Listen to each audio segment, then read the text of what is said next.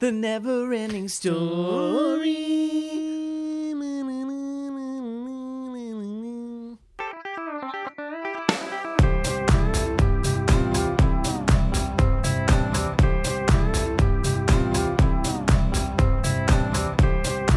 Welcome to Your Inner Child is an Idiot, the podcast where we revisit things from your childhood and crush any lingering hopes you might have that they were any good. My name is DJ. This is Damon. What's up, Damon? What up? How's it going? I'm pretty good. Before we get into the podcast proper, I have a couple things to talk to you about. One in particular. So this podcast is not... We're looking for a new co-host. We've had an open talent search, and good news, no one comes close. I don't like the way you wear your headphones. Regardless, we're going in a new direction. No, so somewhat recently, since our last recording, I had my wisdom teeth Oh, yeah. removed from my head. Part of your skull. Out. Gone. Did they let you keep them? Oh, I didn't ask. I should. They didn't let me keep mine either. I have them on a necklace. I don't know if you saw my necklace of teeth Yeah. that I'm wearing. They clink a little. I keep them under the shirt, so you don't see them. You don't want to. But because of that, for a few days, I ate soft foods. And I revisited. This podcast is not just about TV shows and movies, but also Dentistry. Anything we experience. And, well, you can talk about your wisdom tooth experience, but I had ABCs with meatballs. What are you saying? What does that Chef mean? Boyardee. Oh, okay. Canned food. That is a very soft food. They like their spaghetti not very toothsome, I would say. I'll tell you, it's not al dente. That's for sure. To the tooth. To the tooth. Because you don't have as many teeth. That's Right. probably why. That's why. It's a good choice. So I was a very prodigious eater of dinosaurs with meatballs when I was a young buck, with way too much Kraft Parmesan cheese on it as well. But I didn't do that this time. I think that's only for the best. But I revisited it when I was feeling a little bit more than applesauce, a little bit more than cottage cheese, but not quite real person food. I was like, I'm going to have some Chef Boyardee. What you couldn't have said when you were a kid. Right, exactly. Because You I sort of mumbled it when your mom was I didn't know how to insert the word fucking into things when I was little. That was a more recent technology, cursing technology. That came MIT. I think early 2000s is when MIT finally cleared the way for inter-word cursing. The patent, ran out, and so there was... anyway... the Earl of Sandwich actually invented it. He was originally the Earl of Sand fucking Witch. Chef Boyardee. Now, so a lot of foods... Now, I'm not necessarily a very picky eater, but I am, I'm very opinionated on the things I eat. Isn't that the definition, then, of a picky eater? No, because I think You'll eat anything, but you've got opinions about it. Yeah, exactly. And that's just being a little bit, chubby. I'll just go ahead and throw... Yeah, first I'll eat it, and then I'll be like, I didn't like that. I didn't think that was very good. You had 3 cans of it. But Chef Boyardee Dinosaurs with Meatballs specifically was one of the things I would like, I'll only have this for a while. So I'm assuming, sorry, not to derail or, go off on a footnote here, but I am assuming there was a spaghetti with meatballs. And then you just mentioned alphabets with meatballs. Yeah. And now you're talking about dinosaurs with meatballs. They have all kinds. It's basically just different shapes with the same shit. It's kind of like Taco Bell. It's just the same ingredients. We've got tomato soup, thickened tomato soup. We got some pasta and overcooked shapes. Pasta. What do we got? I think, it's like SpaghettiOs was Franco-American. It's not Chef Boyardee, but it's the same idea. I think SpaghettiOs was probably one of the first ones. But Chef Boyardee had all these different kinds of things. But for whatever reason, probably because I like dinosaurs with meatballs were my jam. I did not have those this time. I had, I think, ABC, whatever the equivalent was. And letters aren't bad. Let me tell you. I like letters. It was pretty delicious. I wouldn't say it was gourmet. I would not, recommend it above anything else. But revisiting as an adult, I thought, I'm going to try this, but I'm not going to care for it. I liked it. It's like a peanut butter and jelly sandwich. You're like, yeah, that's delicious. Why? Well, I mean, I don't have... My mom never had Chef Boyardee in the house. And I remember going to Gerald Guzak's house Another person with a crazy old person name that I knew from my He was Gerald your Guzak. age? He was 88 years old. He was my sounds age. like he's in your bridge club. He sounds like he has stories about the Depression. I was to tell you playing about. shuffleboard with Gerald. What was his last name? Guzak. Guzak. That also sounds like a racial slur. He also sounds like a character possibly from Hitchhiker's Guide to the Galaxy. Zaffoy Beeblebox and Gerald Guzak. Guzak. What? Oh, so I remember he would. Your mother banned salt. He had very wisely. much. He had very, very 80s foods like Chef Boyardee. Yeah. And I remember one time eating it at his house. And even then, as a child, being, what the fuck is this? It like tasted like tomato soup. Yeah. And the noodles were like just mush. Yeah. And the meat tasted. I think he actually had the beef ravioli. Yeah. And I remember finding that disgusting. I was like, why is all this brown meat just pouring out of Yeah, it out doesn't of stay this together very well. overly cooked ravioli? Well, it's one of those And things. the sauce is like orange. Yeah, it's one of those things where, you wouldn't compare Chef Boyardee pasta to like Pasta. actual pasta. You'd compare it to like other canned meals, and you'd Sure, be like, this is okay. pretty good.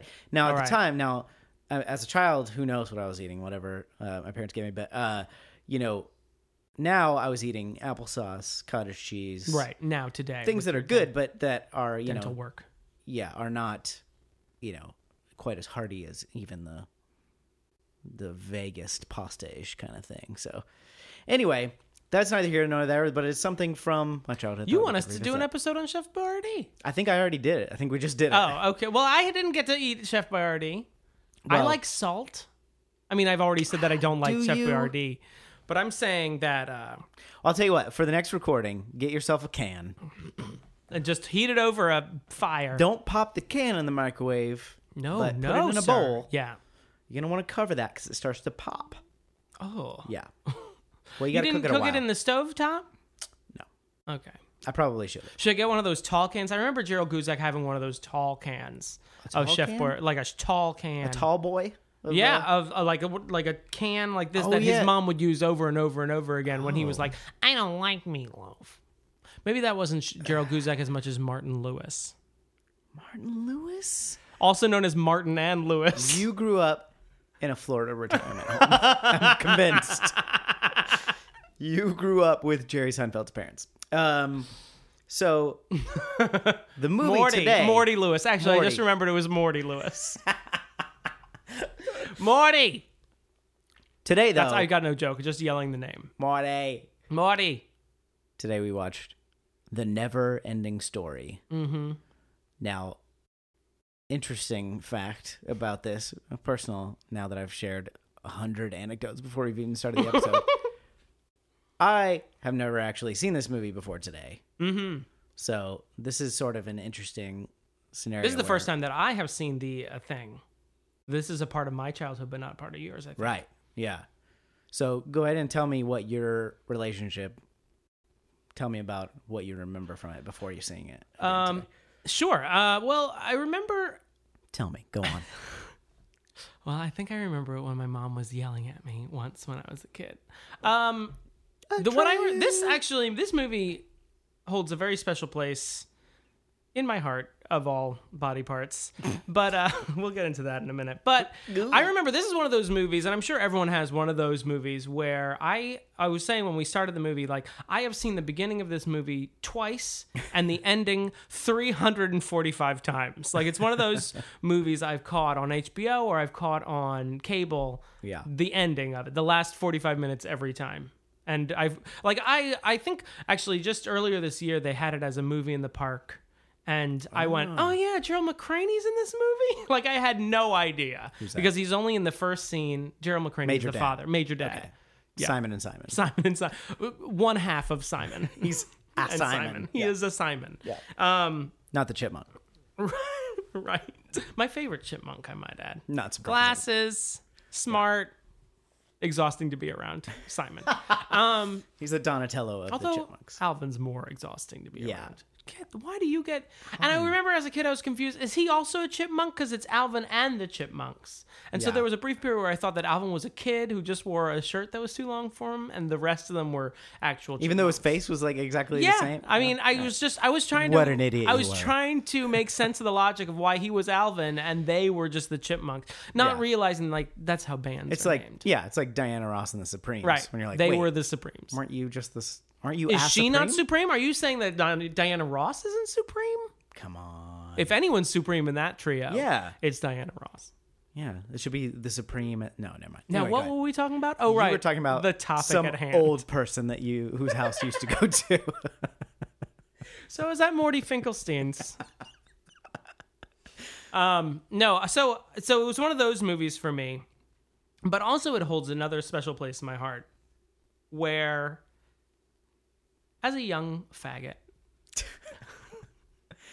seeing a boy like Atreyu in the movie, the one of the protagonists is named Atreyu, and he increasingly shirtless Atreyu. Increasingly shirt. But the weird thing about it, watching it as a 33-year-old man now, I'm like, oh, I feel very uncomfortable because I have these residual nostalgic feelings about Atreyu, and then like I'm an adult looking at this. It's gonna be like when 12-year-old kid. If we rewatch My Girl, and I'm picturing like 12-year-old Anna Chlumsky, and I'm like, I don't want to watch this anymore. I think I've made a grave mistake. But yeah, for a 9-year-old Damon Xanthopoulos watching a 12-year-old Atreyu who is like just wearing like a leather pelt throughout the entire movie that gets more and more open as the story goes along. It was and watching it this time, I was like, oh my God, put a shirt on. Yeah, come on. Slut. It's cold out. Slut shaming Atreyu. Yeah, well, he was asking, okay. Anyway. Oh, you're a horrible person. Yeah.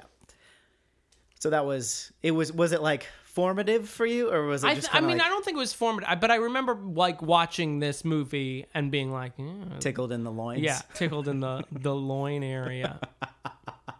But also not to the point where I recognized what was going on. Right. I just remember being like, oh, that movie's on again. Oh, there's Atreyu. Hey, Atreyu. Yay. I guess I'll watch it. I guess I'll watch this movie again.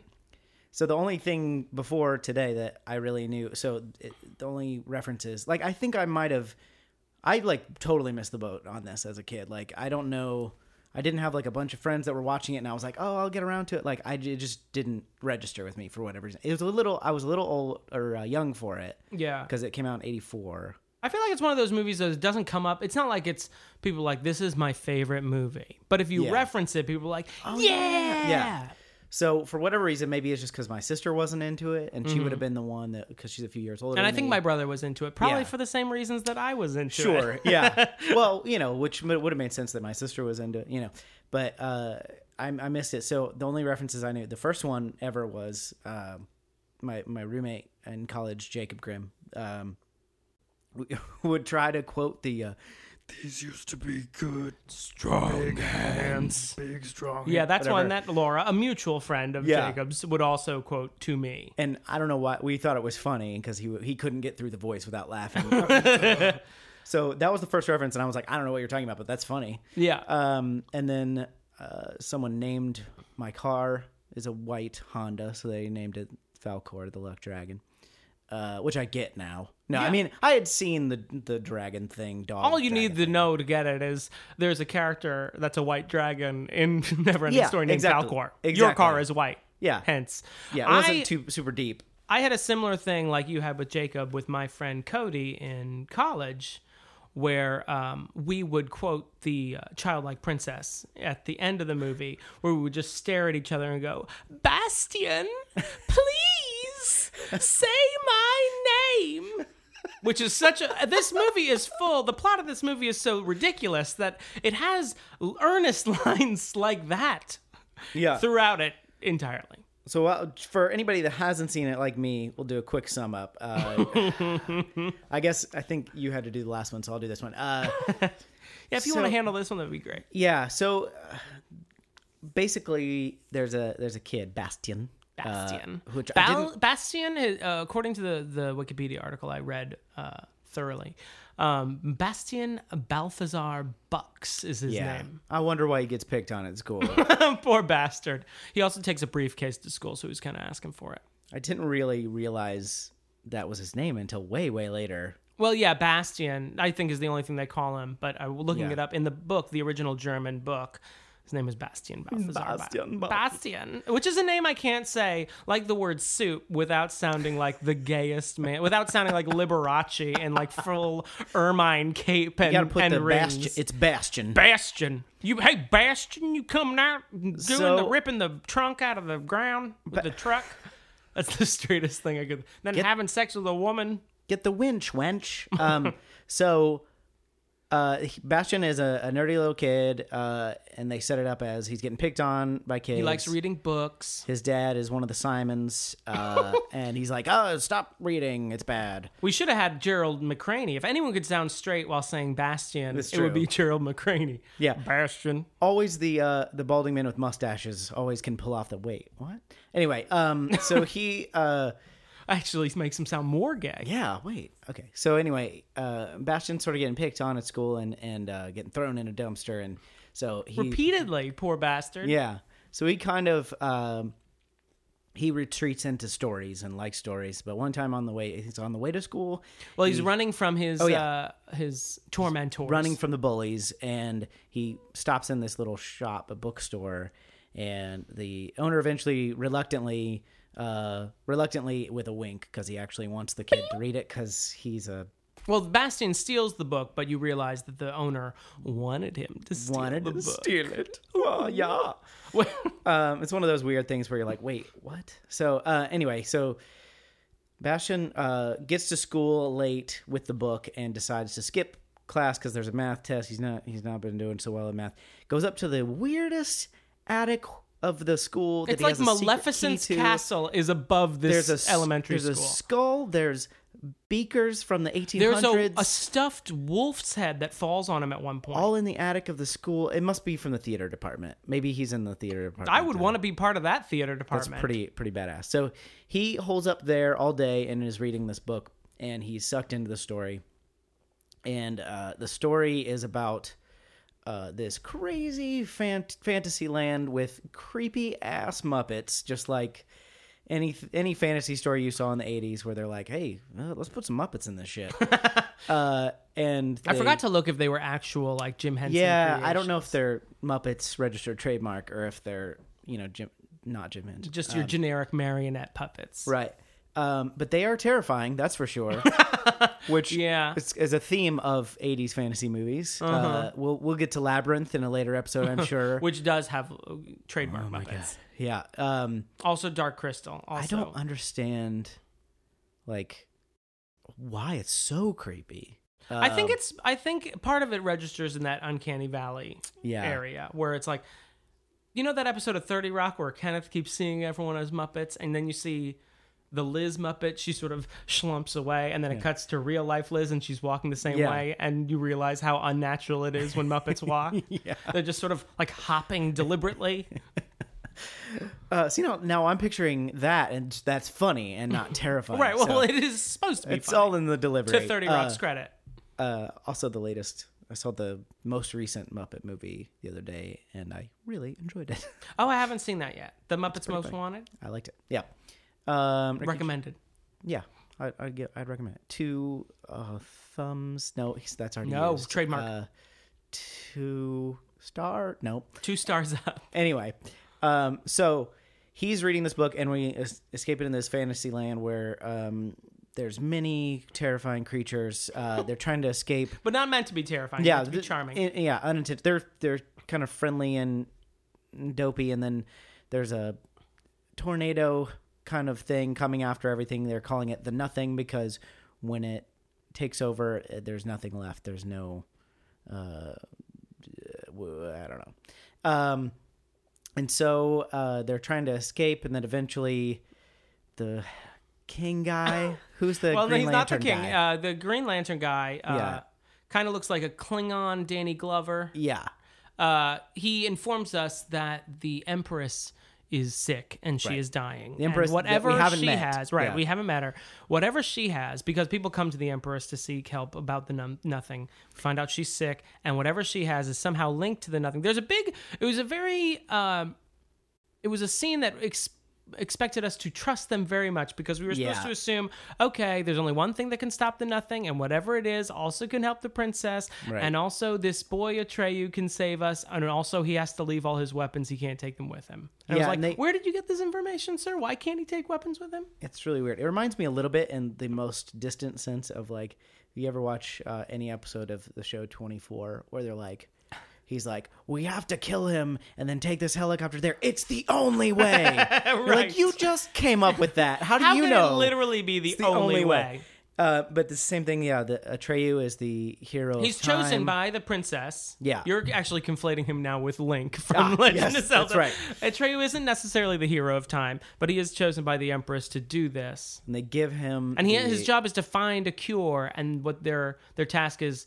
Well, here's the door. Find a cure. Here's a necklace. Go find it. He gives him this necklace with a medallion made of snakes or something, not real snakes, and it's called the Aran, which is supposed to mean something which we don't really know in the movie, but apparently in the book it protects him. It like keeps him from harm.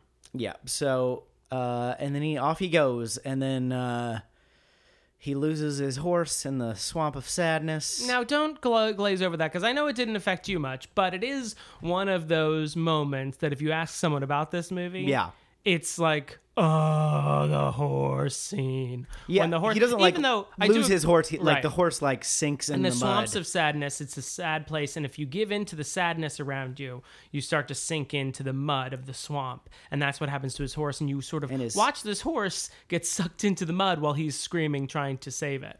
And unfortunately, his horse didn't have enough stick-to-itiveness or something. You know what that horse needed to do? What? Pull himself up by his bootstraps. Yes. There's a couple things that don't sit around moping. Yeah, I guess collecting money from the government. Oh, what? Something happened? Okay. No, I was Republican talking points. That's what you heard. You were like, something's wrong with these. What? All of a sudden, you microphones. Turned Republican. So I'll reserve my opinions for once we're done recapping. But the tragic horse losing thing, and then there was an eye roll in that tone. I could hear it. He's rescued from. Was it that, or he's rescued by a Falkor at some point? Well, he is, but he meets Mola, which is a turtle. That's a very, very funny turtle. Yeah. And then eventually he is rescued by... She's not attacking him, but he has to leave through the swamps again, and he gets really sad. And the Falkor. Giant tortoise. I did. Yeah. That was actually a pretty good... puppetry as well, like not necessarily the lip moving was I would still say weird. It was the lip moving was still weird and arbitrary, but it was closer to what she was saying rather than Falkor, who's just his mouth opens and he says like 6 paragraphs of dialogue and then his mouth closes again. But the tortoise actually looked like a tortoise. That's what I mean, like the depiction. I mean, it was a giant penis coming out of a hill. Yeah, that's what she looked like. Yeah. Well, that's kind of what tortoises look like. Yeah. Yeah. So eventually Falkor comes out of nowhere, and he doesn't know who he is, but he saves Atreyu, and then he's on top of some mountain somewhere all of a sudden. Well, yeah, they takes him to the Southern Oracle, which can tell him where you skipped some stuff here. Did I? You skipped the two people, the witch and the gnomes, little gnome people. Yeah, they help him find something. He has to go through the gates of the Sphinx to get to the Southern Oracle. He has to have confidence, or he'll get laser-eyed. And they see some knight in armor get laser-eyed, so we know it's going to happen. Yeah.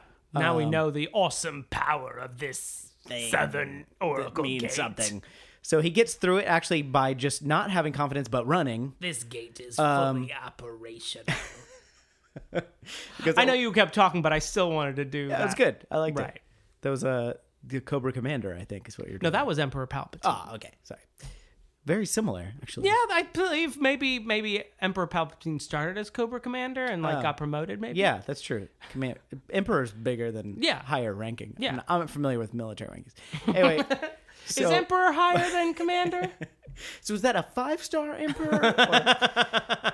So he makes it through the first gate, and then the second gate, he's past the first gate with the laser eyes. He sees a mirror, and then we see that instead of just a reflection of him, he actually sees Bastian, the boy who's reading the we story. start to realize that Bastian is involved in the other story. Characters are slightly conscious of Bastian being present in the story. When it happened in the scene with the tortoise as well, I forgot where he cries out.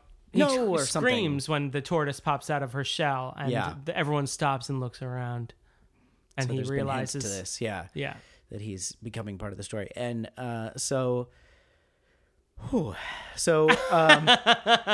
Atreyu's looking in the mirror, and the reflection is sort of morphing into Bastian, and then he moves on at some point. Atreyu's a little bit like, I don't know what's happening, but I'm going to move on. So he moves on to the next. Oh, wait, no, that was the second thing, and then and then he gets the actual oracle, and she tells him how to cure the princess, which is give her a name. A name, which is vague, but he's got more than he started with. That's true. So he's like, cool, I'm out, peace. And then what happened after that? I know Falkor, once again, well, he's told that he has to have a human child name the princess. So he decides that he has to leave Fantasia. Then everything starts to crumble. Well, he decides to go to the boundaries of Fantasia, but the problem is there are no boundaries to Fantasia, and they run into the nothing. Then he meets Gmork, which is that werewolf creature. Right. That is the servant of the nothing, which is trying to stop Atreyu from fulfilling his quest. You are much better at recapping this than I am. So Gmork, Gmork has been following Atreyu throughout the entire movie. He's sort of a black wolf-like creature with green glowing eyes, and he's kind of scary. I remember being scared of him as a kid, but it's kind of, I mean, I don't want to, put my 2 cents in too early, but it's kind of a lame-o battle at the end. Yeah. When they do meet up, essentially Gmork runs into Atreyu's knife, and it's over within a second, their little fight. But not without some exposition about what's going on. He lays the whole thing out, except for it's really confusing. It's kind of like a Bond villain where it's like, before I kill you, Mr. Atreyu, I want you to know what's going on. It's also like a child wrote it because, anyway, we'll get to that later. But he doesn't know who he is, but he knows that he's been following someone named Atreyu. But he doesn't realize that the person he's talking to is Atreyu. Right. But he's going to kill him anyway. Yeah. And then he realizes he is, and then he's really going to kill him. Right. But then earlier he's like, don't come too close or I'll eat you. And it's like, well, wouldn't you want him isn't that your goal? Anyway. So he kills Gmorka, and what's his name again? Gmork. Okay. Yeah, how ridiculous of me. Gmork. Yes. And then the nothing. Well, yeah, then the nothing is expanding too fast at that point, and it's just Atreyu and Falkor. They're floating in kind of space. Ooh, and hiccups. You see pieces of the land of Fantasia like floating, like it's exploded. It's been kind of taken over by the nothing. And then eventually, though, they spot the Vagina Tower, which is, what is the that? Empress's Castle. Which looks very vaginal. Yeah. It's just basically like almost a hollowed out mountain that glows from within. Just a George O'Keeffe painting. Yeah, it's just one big George O'Keeffe thing. Anyway, the Empress is still alive, and they go and meet up with her, and they talk for a little bit, and they're wondering why the boy won't say the name. And Bastian, meanwhile, while reading the story, starting to flip out. Is starting to freak out because he's starting to realize they're talking about him. Yeah. And then eventually he screams, goes to the window and screams his dead mother's name into the ether, which is Moonchild. Moonchild, which I did not understand. Right, and I think intentionally so. I think Wolfgang Petersen chose to put as much Foley art at work so that you couldn't necessarily hear how lame his mother's name is. And then he's able to save Fantasia, essentially. Yeah, kind of. And traumatize the hell out of some bullies. That's right. So he kind of fixes Fantasia, and then also through the Empress Moonchild. Empress Moonchild. Yeah, please address her by her proper name. Brings Bastian, our reader character, our grain nerdy of sand, hero. Yes, a grain of sand from Fantasia. The last part of Fantasia, except for he fixed it, right? So I don't. Well, with that grain of sand, he's able to repair Fantasia with his imagination. He can do whatever wishes he wants. He can, or the grain of sand will grant him whatever wishes he wants. So of course he wishes to terrorize the bullies with Falkor. Restore Fantasia, which is philanthropic, and then misanthropic. He decides to horrifically traumatized those children that tormented him at the beginning of the movie. So yeah, he's chasing after them with Falkor. They jump in the dumpster. Everything's fine. Yep. And although it's not explained, like, what were the citizens of what I believe was Toronto thinking when the flying, fish dog was flying through the air? Well, maybe it helped restore their imaginations and therefore Fantasia. Except for that wouldn't be imagination if it was really there. There has to be faith. So even faith the size of a mustard seed or a grain of sand from Fantasia. So there's... Which is what was the original Bible verse. The grain of sand from Fantasia. Right. Fantasia. They had to, just for a mass audience, they had to be like, people are going to know what a mustard seed is more than this grain of sand from Fantasia from Neverending Story in German. So there's a lot of like, I don't know how deep the actual intent of the sort of philosophical things were behind it, but there's a lot of like really thinly veiled like... you thought they were veiled even? Well, no. Yeah, they're not veiled at all. Obviously, or bluntly stated. Yeah. There's things. the classic like no one thinks like they used to. Right. So kids don't like imagination anymore. They like video games. Yeah. I don't know what character I was. I think I was doing the librarian just then. The bookkeeper. Well, and he kind of did. He was like, the arcade's down the street. We've got a bunch of old rectangles called books, and they don't beep and buzz. I have books. I have 186 of them. Okay. Direct lines for the movie. There. I would like to think of this as almost like reading Rainbow on steroids. Like this is like the power of reading. Yeah. Ba-dum-bum.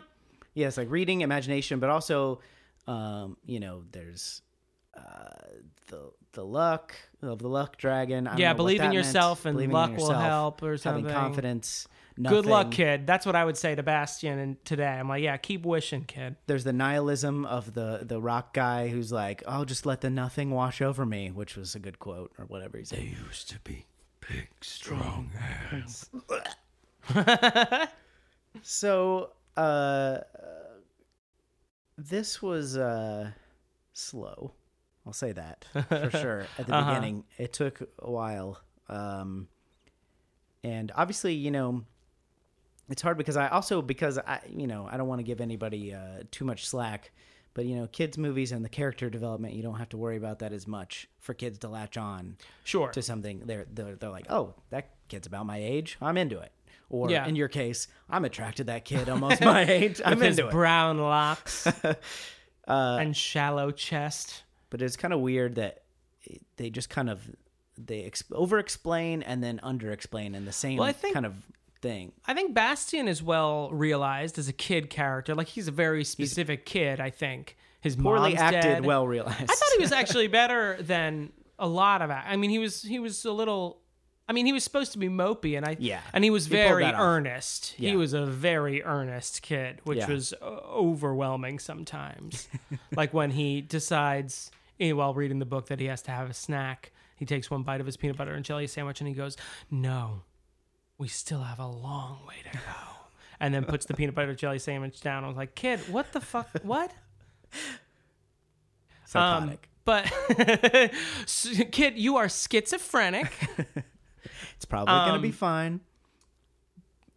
Yeah, I would agree with you that rewatching it, I think you weren't really touched by the Artax scene when Artax dies, the horse dies. Well, let me tell you a couple things. So about the Artax is the horse, and okay, so one thing that people are going to judge me on is I don't really care about animals. I don't want them to die, except for turtles, which I do like turtles. Which was good that it followed up immediately with a turtle-like character. Thank you, but.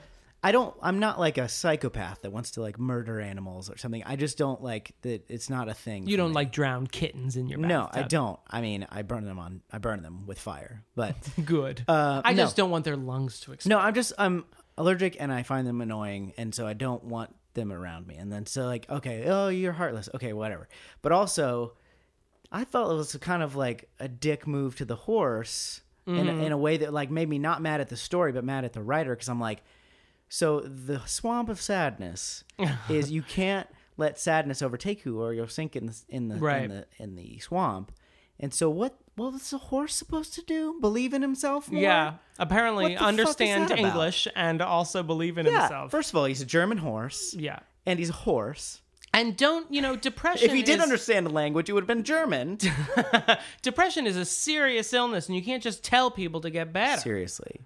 I do love animals, and so the Artax scene, especially when I was a kid, really bothered me. But rewatching it now, I do agree with you where it's like, and when it happens in the movie, you've only seen Atreyu with the horse for maybe a scene. Yeah.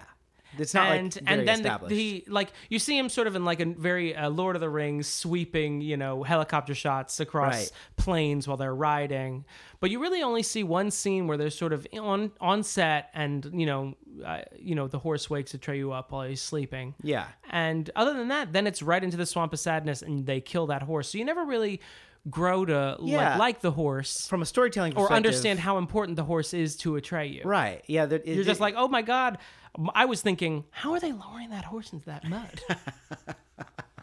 Yeah, it came a bit early to have a real impact. Even or maybe not if I were like, I loved every horse I saw or something. But like for me, if you were a girl that drew horses on her binder. Well, if Falkor at the end had sunk in a swamp, I would have been sad. You know what I mean? Because you had spent that much time. Like even as weird as his winking was, you would have been like, oh, Falkor contributed the story. I mean, it's different because it's a talking, kind of more sentient character. Sure. But like at the same time, like that's, I feel like it came early from a storytelling perspective to like have that sort of impact. Also the fact that I'm heartless and don't like animals, that didn't help. But like it was really strange. And also I thought, just from having not seen it before, that it was going to lead to Atreyu being sad and then therefore sinking in the mud. Because why wasn't he sad by losing his horse? Well, he is it is weird. He is sad about losing his horse, but he doesn't sink into the mud then. Because he doesn't He goes to see Morla, and when she tells him that his quest is essentially hopeless, he does start sinking into the mud. Right. And almost gets eaten by Gamork, which I almost want to call Gronk. But who is Gronk? Why do I know that name? That's Rob Gronkowski is a tight end for the New England Patriots.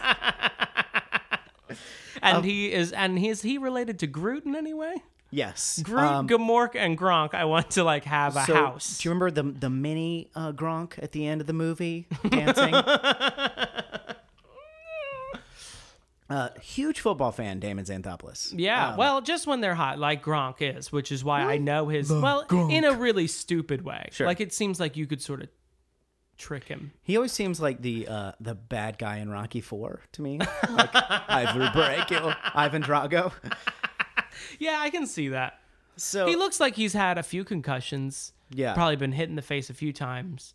He looks like he probably drinks an unhealthy amount. Plays for the NFL. He has definitely had some concussions. So there were some other things I didn't love about it, but the only other really thing that stuck out to me was the villain Gronk at the end. Gamork. Gurmonk. Just kind of weirdly explaining, but not it wasn't the sort of Bond villain-esque thing, because I kind of love that, actually, the monologuing, the villain monologuing. But it was more that he was like, it was like written by somebody who hadn't been reading the rest of the story. It was like, he needs to over-explain the ending here, and he's like, well, yes, I was hunting someone who I clearly saw many times, but I don't know. You know what I mean? It was like, well, it was the guy you're talking to. Well, no, he only saw him once, and only just when Atreyu was falling into the mud. So that didn't bother me as much as it bothered you, but it did seem a little bit like, I don't know, in Captain Planet when all the villains seem to want to pollute the earth. Right. And then there's sort of like a ... where my brain goes like, why? And they just assume like you understand why. And that's how I feel with Gronkowski, is that I'm like, so why do you want to destroy imagination? Because you are also an imaginative character. But he so works I'm not for, really sure. He mentioned that he works for not the Nothing, but he works for the people that... He's a middle manager for the Nothing. He works at Nothing Inc. Which is... LLC, Nothing LLC. I think it just became, I guess the metaphor became really heavy-handed at that point. And I was like, oh my God, I get it. I get it. We should believe in things. I got it. Reading I'll ride is fun. Shadowfax into the sunset. All right. You got anything else you want to add? Well, I mean, I don't think we can talk about Neverending Story without devoting a fair section. If we're going to talk about Gmork especially, we need to talk about Falkor, the Luck Dragon. Sure. Who is sort of a savior in this. He's sort of... a savior. Once Artax is off the scene, Falkor, who might have orchestrated it, I don't know, looking for work. Yeah. He is essentially almost like a fish... dog hybrid. He has scales on his back, but otherwise is furry. He's very dog face.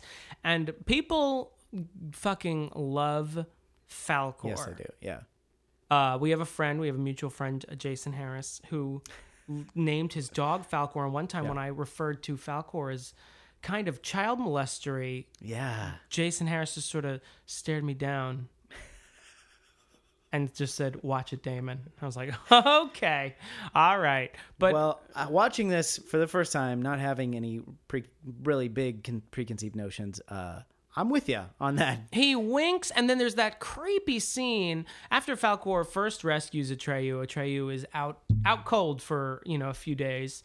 He wakes up in Falkor's arms.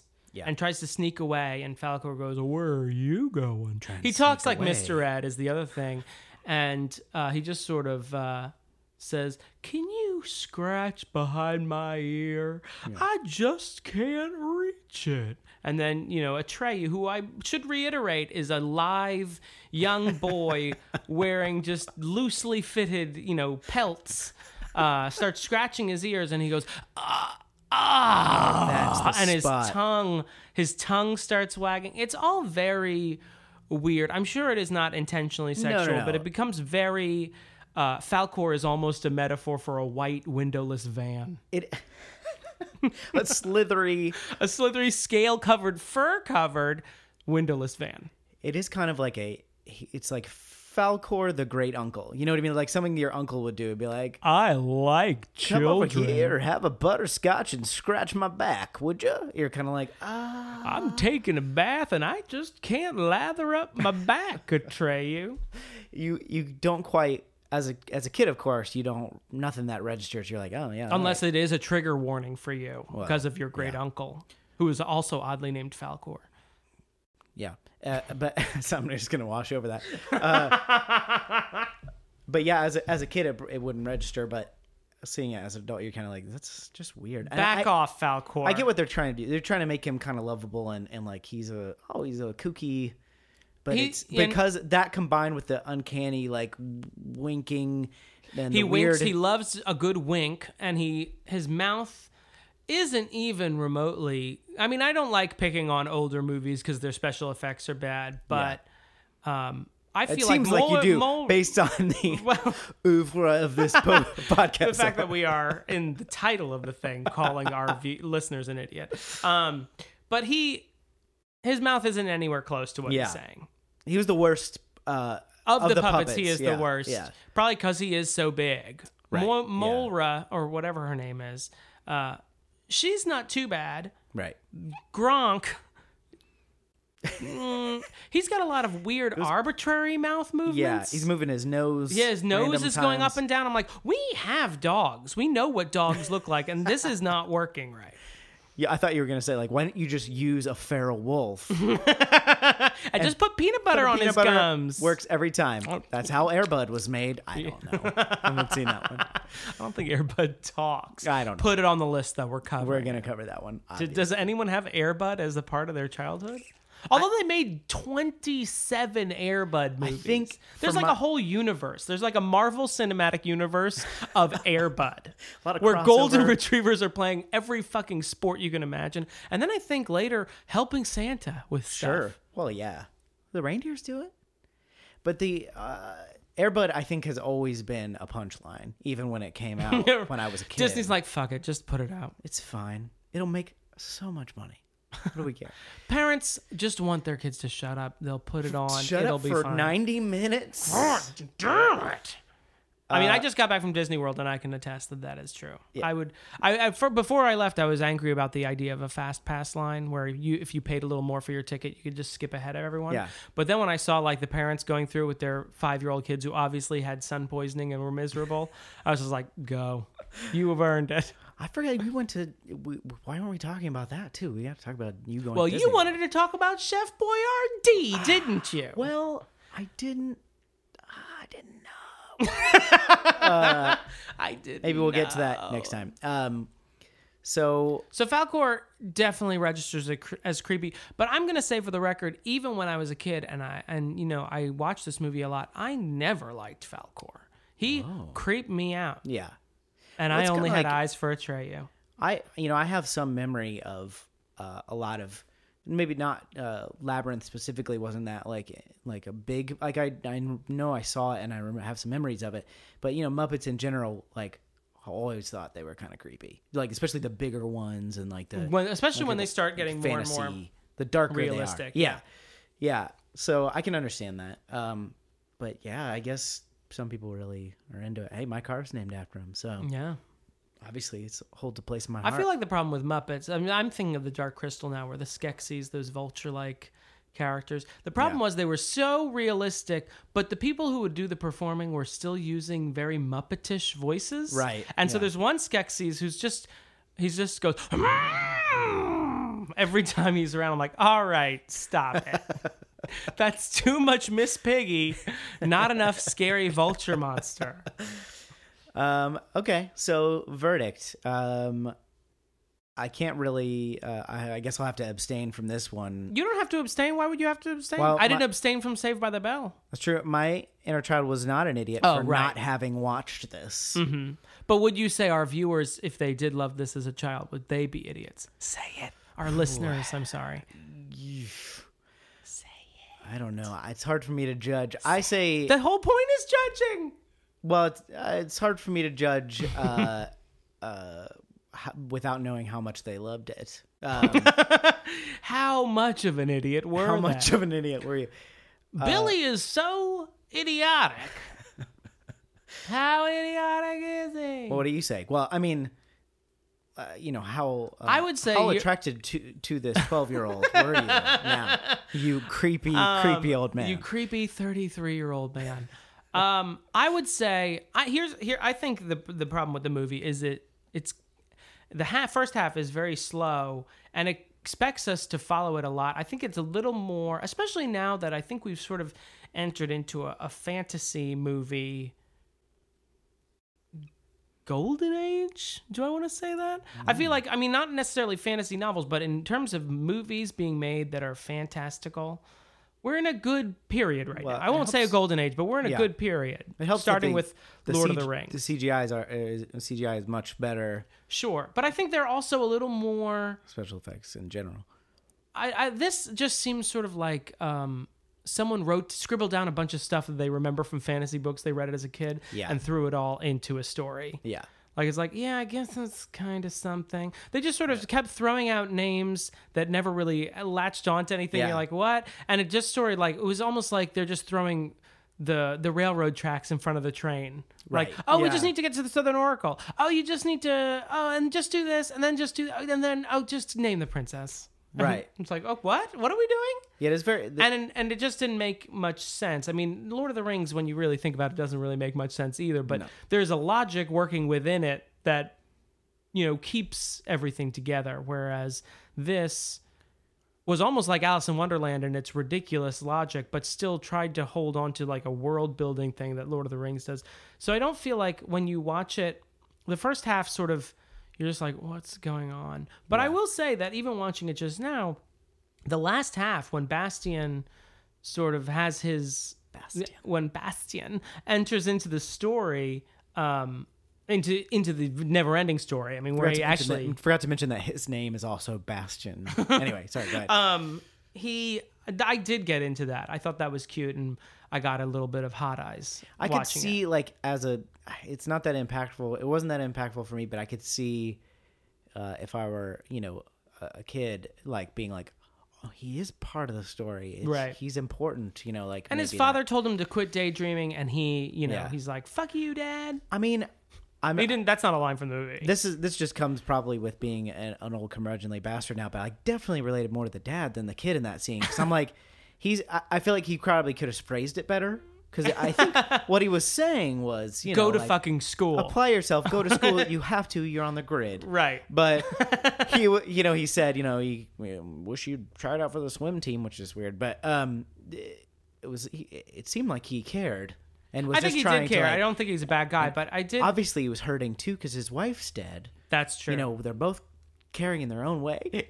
He's trying. Simon's trying. Can't you see I'm trying? The other Simon hasn't arrived yet to help him. Right, that's true, and raise the child as. And then as it's a my couple. two dads. That's a different guy. He also had a mustache.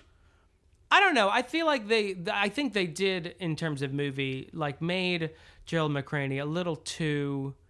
You just gotta quit daydreaming, son, and keep your feet on the ground. Like, what father says that? And also it's weird because I felt like the way they talked to Bastian was like he was a 15-year-old kid. Yeah. But he was clearly like 10. Right. I was like, what? And first off, what swim team is he gonna try out for? He's 10. Just let the really kid. good The fact that your 10-year-old kid swimmer. is reading books, shut up. Yeah, Let the kid that's read true. a book. Yeah. Quit reading books, son. I want you to be watching the nightly news. You're gonna turn on the out regular. like one of those Newton type kids. Keep reading them books. Yeah, I don't know. This one's gonna be tough because for a listener that I know there are some people who have a really strong connection to it, and I don't think that watching it again is gonna take that away. Like, it's not so bad that going back to it. Right. I think and it has moments, but I don't know if it really has that many moments, really. It's not particularly funny. And the characters are sort of sketchily drawn. Yeah, here's a gnome. And he has he bickers with his wife a lot. And there's a cute boy, but he's not really that interesting. The guy from the guy from the Oompa Loompa guy in the newest. Deep Roy. Deep Roy is in it. Yeah. As one character. Which I thought was crazy. And dubbed over to cover his. But you could even see his mouth moving, and you were like, well, that guy has a strong British or a strong Indian accent, and whoever is talking does not. It was like, oh! So we made he fun was very expressive. Sounded like Speed Racer. Yeah.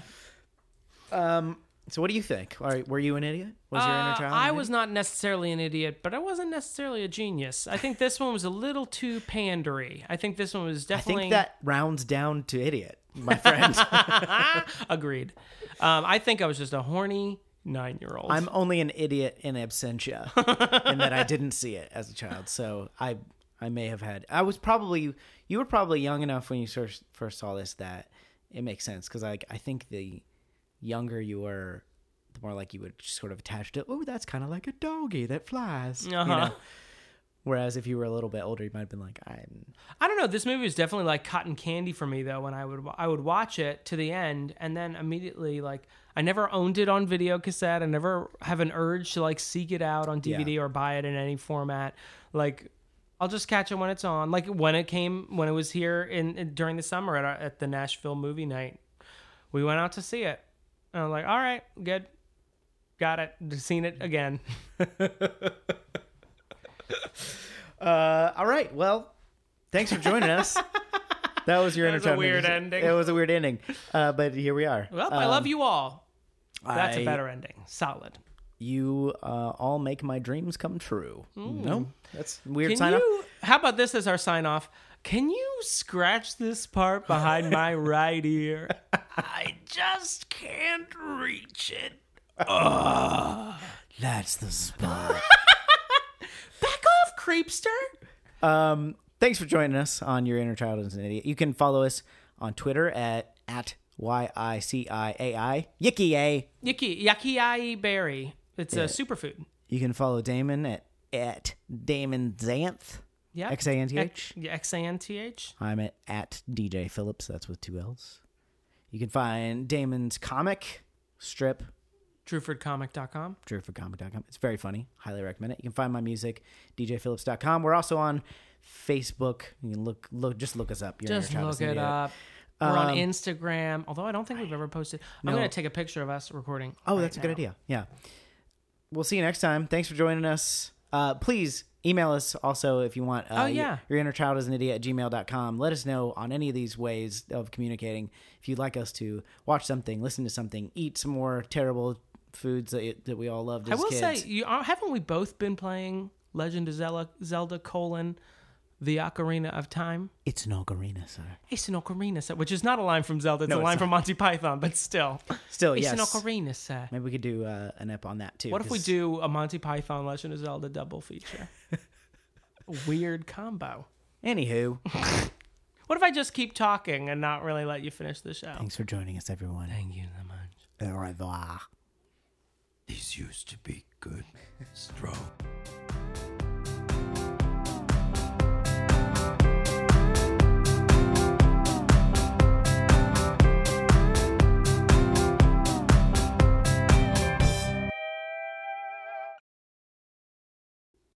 Moonchild! It's more like Moonchild!